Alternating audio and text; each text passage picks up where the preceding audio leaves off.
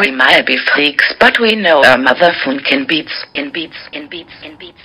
Hey, this is the Freak Beats EDM podcast, and this is the 111th episode, coming to you on this Saturday, 13th of July 2019, from the UK. As always, this is your host, and today I would like to talk about my favorite rave person on the planet. For those who follow the podcast, it's no secret that my favorite place on earth is the Electric Daisy Carnival, in particular the Las Vegas edition. And there is a reason for that, and the main reason being that I connect with the creator of that festival, the producer, you might say, and this is this man, Pasquale Rotella. So for those who are listening to the audio version, we just featuring a article that was published in Forbes 4 days ago. Forbes is a financial magazine in the States, for those who don't know or not familiar. And there was a feature of an interview of Pasquale Rotella. Pasquale Rotella is the main driver of the Insomniac festivals, which is a huge company right now, and I think it's the only one which actually supports the rave or dance music scene in the States at the moment, and it runs many festivals in parallel. So it's not just EDC, it's Bass Rush, it's Electric Forest, it's all the EDC, the different EDC editions, obviously, and many others that I actually forgot right now. And the reason I'm saying that I like EDC so much is not just it's the atmosphere, it's not necessarily the lineup, although the lineup is not bad. And this is, as you can to see from the interview, it's because of where Pasquale Rotella is coming from. And it's much easier to connect where you have somebody who represents this organization rather than have a faceless organization. For example, when you deal with Tomorrowland or Ultra, you know that there's some multi-corporation in the background that's running the show, and you don't know what the motives is or what the story is. So it's much easier to connect with Pasquale, especially since we seem to have some sort of common background. I'm going to come to that later. So as I said, he has given an interview in Forbes, and for those who listen to the audio version, please go to the YouTube channel to see the streaming. And I'm just going to read from the article. Insomniac Records, he is the CEO. He started the company 25 years ago in October of 93. And for those who are into the EDC or Insomniac party kind of series, you know that the 1993 is very important for them, like Factory 93, for example, where they play a lot of house and techno, and this is the reason for that. So the reason was, according to him, the death of the underground scene and my love for what it is, why I started Insomniac and why Insomniac exists today. He says the underground rave scene had died in 92. By end of 92, early 93 was over. That's interesting to actually know that for the States, because I never knew that there was such a big scene in the States. But the more I interview, like, if for those who listen to the previous podcast, all the ravers, I realized that there was a parallel scene in the States happening at the same time that it was happening in the UK. So Rotella had fallen in love with the scene as an attendee in underground events on a weekly basis. So with no one else throwing the parties he wanted to attend, he took over the mantle. Now he is the undisputed leader of the American dance music scene. As I said, as he points out where we meet in his Beverly Hills office, though EDM is no longer the commercial force it was 3 or 4 years ago, Insomniac events continue to only thrive. Not to only thrive, but grow also. EDC Las Vegas gathered together over 450,000 fans, making the biggest festival probably in the world. And that's very interesting, because he does mention, as you can see, that it's not the biggest commercial force as it was 3 or 4 years ago. That's what he thinks. And being on the outside, you wouldn't necessarily feel that, but he obviously must have some more business insights that I do. And I continue, yet despite all of the success, Rotella still throws his events for the same reason he did 25 years ago. He's not just saying it that because it sounds good. He and I go back to the early 2000s when I covered Nocturnal Wonderland, so yes, that's another one that he does. That event drew more than 40,000 fans, a standing number for a rave at the time. He continues, when you walk through EDC Las Vegas with Rotella today, it's not much different than it was riding on a cart with him in San Bernardino all those years ago. That Rotella believes is the biggest reason for his success. And I would actually agree with that. I think what I found when I first attended EDC Las Vegas 4 years ago, it was this authenticity that I think it was lost at the end of 92, 93 in the UK, with all the raves basically going a little bit harder or darker. And so this sort of vibe, this happy vibe that existed back then, I didn't find it or saw it ever again, even though I continued raving in different areas and even different countries, but that sort of vibe was never recreated. So I'm gonna start reading from the interview. So this guy called Steve Bolton he's asking what keeps things fresh and challenging for you. Pasquale says, my internal challenge is based on me being entertained. I build these events for me and others, of course, with them in mind. But because I'm a fan, I build them how I would want them to be if I was able to just attend as an attendee. And I'm someone who gets bored with the same thing over and over again. So pushing the festival by using the latest technology, art, new music, new ideas, what my feeling is at the time, tapping into what the energy is in the culture, all those things push me forward, because I'm really just a raver from the dance floor that's excited to go out. And I think this is the most important thing. I haven't ever met him on the dance floor, but I know many other people who have, and they usually post pictures on Instagram or other social media where he's actually down there and he actually listens to the feedback and participates in the event. And I fully understand that he can't purely just go there and have fun, because there's a business side plus an organizational management side on the background, like what we saw this year with EDC Las Vegas and the Storms. However, it's important that he actually listens and likes the scene. He's not there just for the money. If I remember correctly from an interview that he did a few years ago, I think he mentioned that he broke even for the first time in EDC Las Vegas 2016. So that's quite a long journey of just throwing parties and just breaking even. So he continues, I'm still just that same person. I built the company that way. I did my first party with the intention of having somewhere to go, because there was no scene anymore. That's why at my first party I was looking at spreadsheets trying to make a buck or anything like that. I wasn't looking. I was okay being broke, because I was very social and loving the music and excited about what I had experienced the year prior, going to some underground parties before they all crashed and burned. So the interview continues. Take us through the different events and how you approach them. So Rotella says, I'm a fan of all of it. I'm not only into techno and house underground parties. I think he probably refers here to Factory 93 perhaps. I've had different phases in my life. I like variety, and EDC is very different than one of our warehouse parties. Downtown and Bass Rush is very different to a Dream State party. Yeah, so here Insomnic throws Dream State as well for the trance pose. I enjoy people and their energy when they're having a good time, and I enjoy different genres of music. It's all exciting to me. I want to make EDC better every year. I want to make these underground, smaller parties that we do better every year. I enjoy it, and I want to see it so that I can be there as well as to enjoy it side by side with others. I think that's important, and a little bit of a reassurance for the fans of other genres. Like trance or the harder side of things, like hardstyle, and he wants to improve and continue to improve other styles as well. So the interviewer continues. So you do it as much for yourself as the audience then?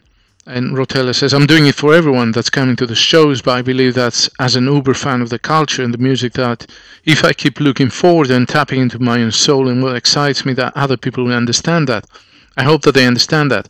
They have so far. It keeps growing. It's that simple. It sounds crazy because there's such a huge business component of all of this. It's so big, and I've been doing it for so long. I've been doing it for almost 30 years, and I still feel the same. I feel more into it than ever right now. I'm really excited, and the thought of taking things to another level is exciting for me. Changing every aspect of the show as much as I can is just exciting to me. I want to make that happen, and I do everything I can to make that happen.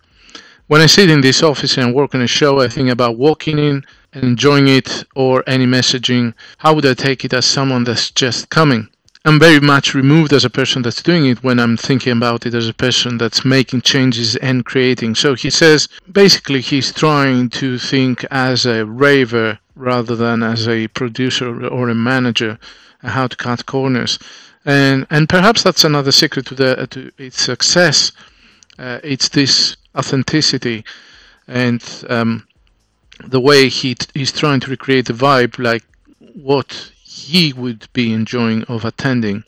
And then interviewer keeps asking, what were the moments you saw at EDC 2019 that you can take and build on going forward? I think that's an important question. He says, I'm a fan every day. When I'm not working, I'm going to another festival, and the real highlight moments are when I'm walking through the crowd and I see something that I've never seen before, whether it's a scale of what we're doing or the way an art piece or stage element looks. These are highlights for me that keep me excited. And then I want to change them for 2020. I'm chasing innovative ways to keep it exciting and interesting. I wouldn't want to go to the same EDC year after year, so it has to be different. I'm constantly thinking about ways to lay it out differently, change the stages. And again, that this is something that we see year after year, and there is difference in stages and the way the stages are built, and I think more than any other festival, and perhaps that's a good thing or perhaps that's a bad thing depending on how you view things. Some of the changes are obviously introduced because of necessity. So, for example, if you realize that there's a big crowd that attending X stage and X stage is dedicated, for example, in house and techno, and there's demand, and next year you may make this bigger. But I think there's an element also of design, and what's very characteristic of EDC is the art installations that happen all over the place, and I think he's pointing this out and touches on this later on the interview. So it's not just in house and techno, and there's demand, and next year he may make this bigger. But I think there's an element also of design, and what's very characteristic of EDC is the art installations that happen all over the place, and I think he's pointing this out and touches on this later on the interview. So it's not just about the music or the design of the stages, but it's also these small art installations and the talent he brings there, and how he allows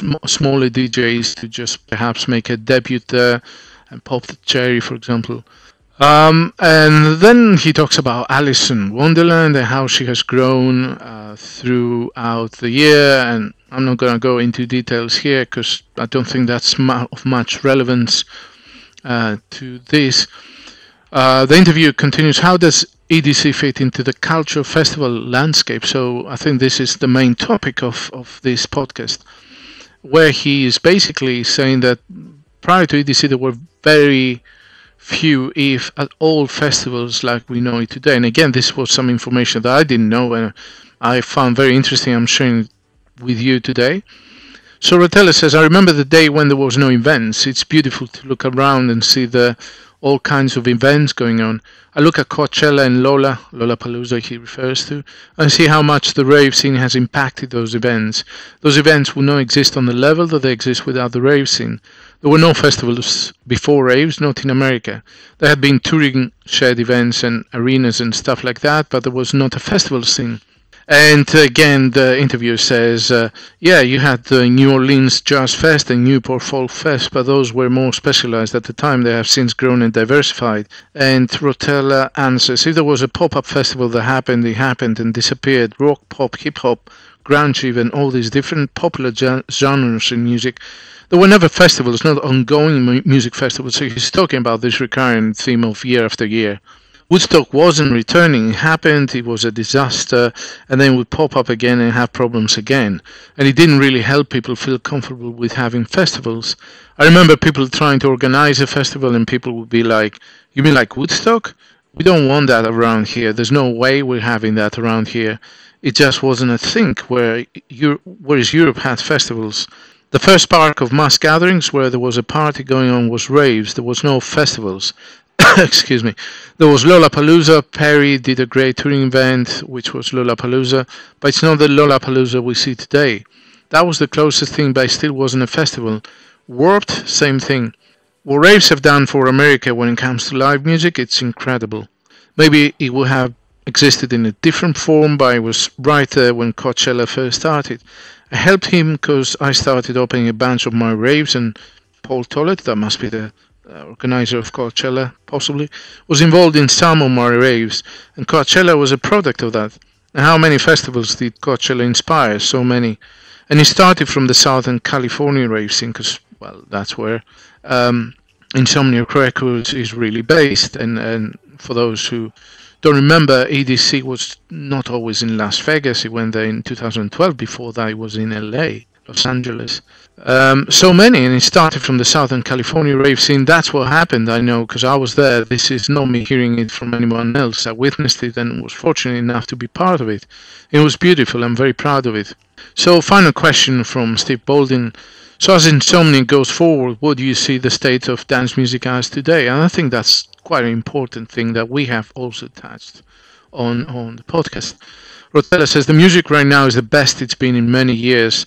I'm loving it. The events that we're doing continue to grow, and the people that are out there, they're really, really into it. There was a burst where dance music crossed over and became very trendy. I think he probably refers to 2012, 2016 era, and that's past. I thought the dip was going to be bigger, where it wasn't so trendy. People were looking for something else expected because I had been through this 3 or 4 times. Where you see the popularity of dance music spike, and I thought there would be a much bigger dip. What's so strange is it hasn't got smaller for us, it's got bigger. I expected it to get smaller, but it's gotten bigger. There are less people involved in the industry. I mean, he practically dominates the scene, right? It's strange that it's gotten less popular commercially, but we're doing better than ever. And perhaps that's the reward of his legacy and the authenticity that he brings in, and the atmosphere that he brings in, because for those who have listened to much older podcasts, you would remember how the chap, who I can't remember his name, has put initially the money into the rave scene around 2012 and declared rock and roll as dead and dance music as the next rock and roll movement. Well, he has now pulled out because he went broke financially. And therefore, loads of other people are pulled out as well. And there was a fear that this would be the end for the States. But according to Pasquale, or perhaps Insomniac, the Insomniac events in particular, this is not the case. And I will hope that it remains as such. And this is obviously a good thing because they have brought so many innovations and they have kind of revitalized the rave scene all over the world. And it has inspired so many other festivals, and the whole thing has grown organically. So I will hope that this remains the case. I do not know how much it will actually remain the case, because Asia is up and coming. But I want to share this with you. As he says, there's been many dips and kind of ebbs and lows in the scene. And this is something that has happened in the UK, and it only takes... Sometimes it only takes one artist to become popular and basically become commercial as well. I think the States probably happened with Skrillex in 2010. There was a scene happening at the same time. There was Skrillex, there was Deadmau5. In Europe, there was Swedish House Mafia that was happening at the same time. They were hugely popular around that year of 2009. There was Avicii. So it was all kind of almost conspiracy for dance music to take over the world. And people come and go. Avicii dies. Swedish House Mafia split. Skrillex may not be the same. Deadmau5 may or may not be the same, but people come and go, and so people lose interest and they move on, and a generation moves on in life and they grow out of the parties, but a new generation comes. And as I said, sometimes it just takes the next big artist to kickstart a scene. And if the right environment is there, for example, there's a local scene, I think that's very, very important, and other artists will follow up. And the thing will grow organically, and then the first parties will happen, and then the money from outside will pour in again, and the interest in outside media will come, and then loads of people will come in initially for genuine reasons, and then not so genuine reasons. And the whole thing will explode, and then it will become commercial, and then people will get bored, and the original ones will move out, and then it will start getting worse, and people will moan and complain, and they will move out, and it's the circle of life. For people who have lived long enough, I've been there since 1988, well, late 88. I've seen this happening again and again and again. And I do hope that the UK scene in particular is revitalized again. It doesn't just copy the events in the States, but bring their own character in. I really, really hope this happens, but I think Asia is the next big thing as everywhere else. In any case, that was an interesting interview I thought I would share with you guys. I hope you enjoyed it, and please leave your comments and thoughts below on the YouTube channel. If you're listening or on the audio podcast, you may want to check out Anchor FM, because when you go to that site, you can actually leave audio messages to the podcast, and I can play them back or understand what your feedback is. If you have any suggestions, please feel free to share with me. And obviously, just follow us on the social media side, on Twitter as FreakBeats_cast, on Instagram as FreakBeats EDM Podcast, and you can subscribe to the podcast if you like what you hear, and share with some people who are into the talking side of the rave scene rather than just listening to the latest DJ mix. So with this, I'm out. Catch our podcast, FreakBeats EDM Podcast, on all major platforms: Apple Podcasts and iTunes, Spotify, Google Podcasts, Pocket Casts. Subscribe so you don't miss any future episode, and if you liked what you heard, share with the EDM fam. Also catch us on Twitter, Facebook and YouTube. Just search for FreakBeats EDM Podcast and you'll find us hidden under every festival tent.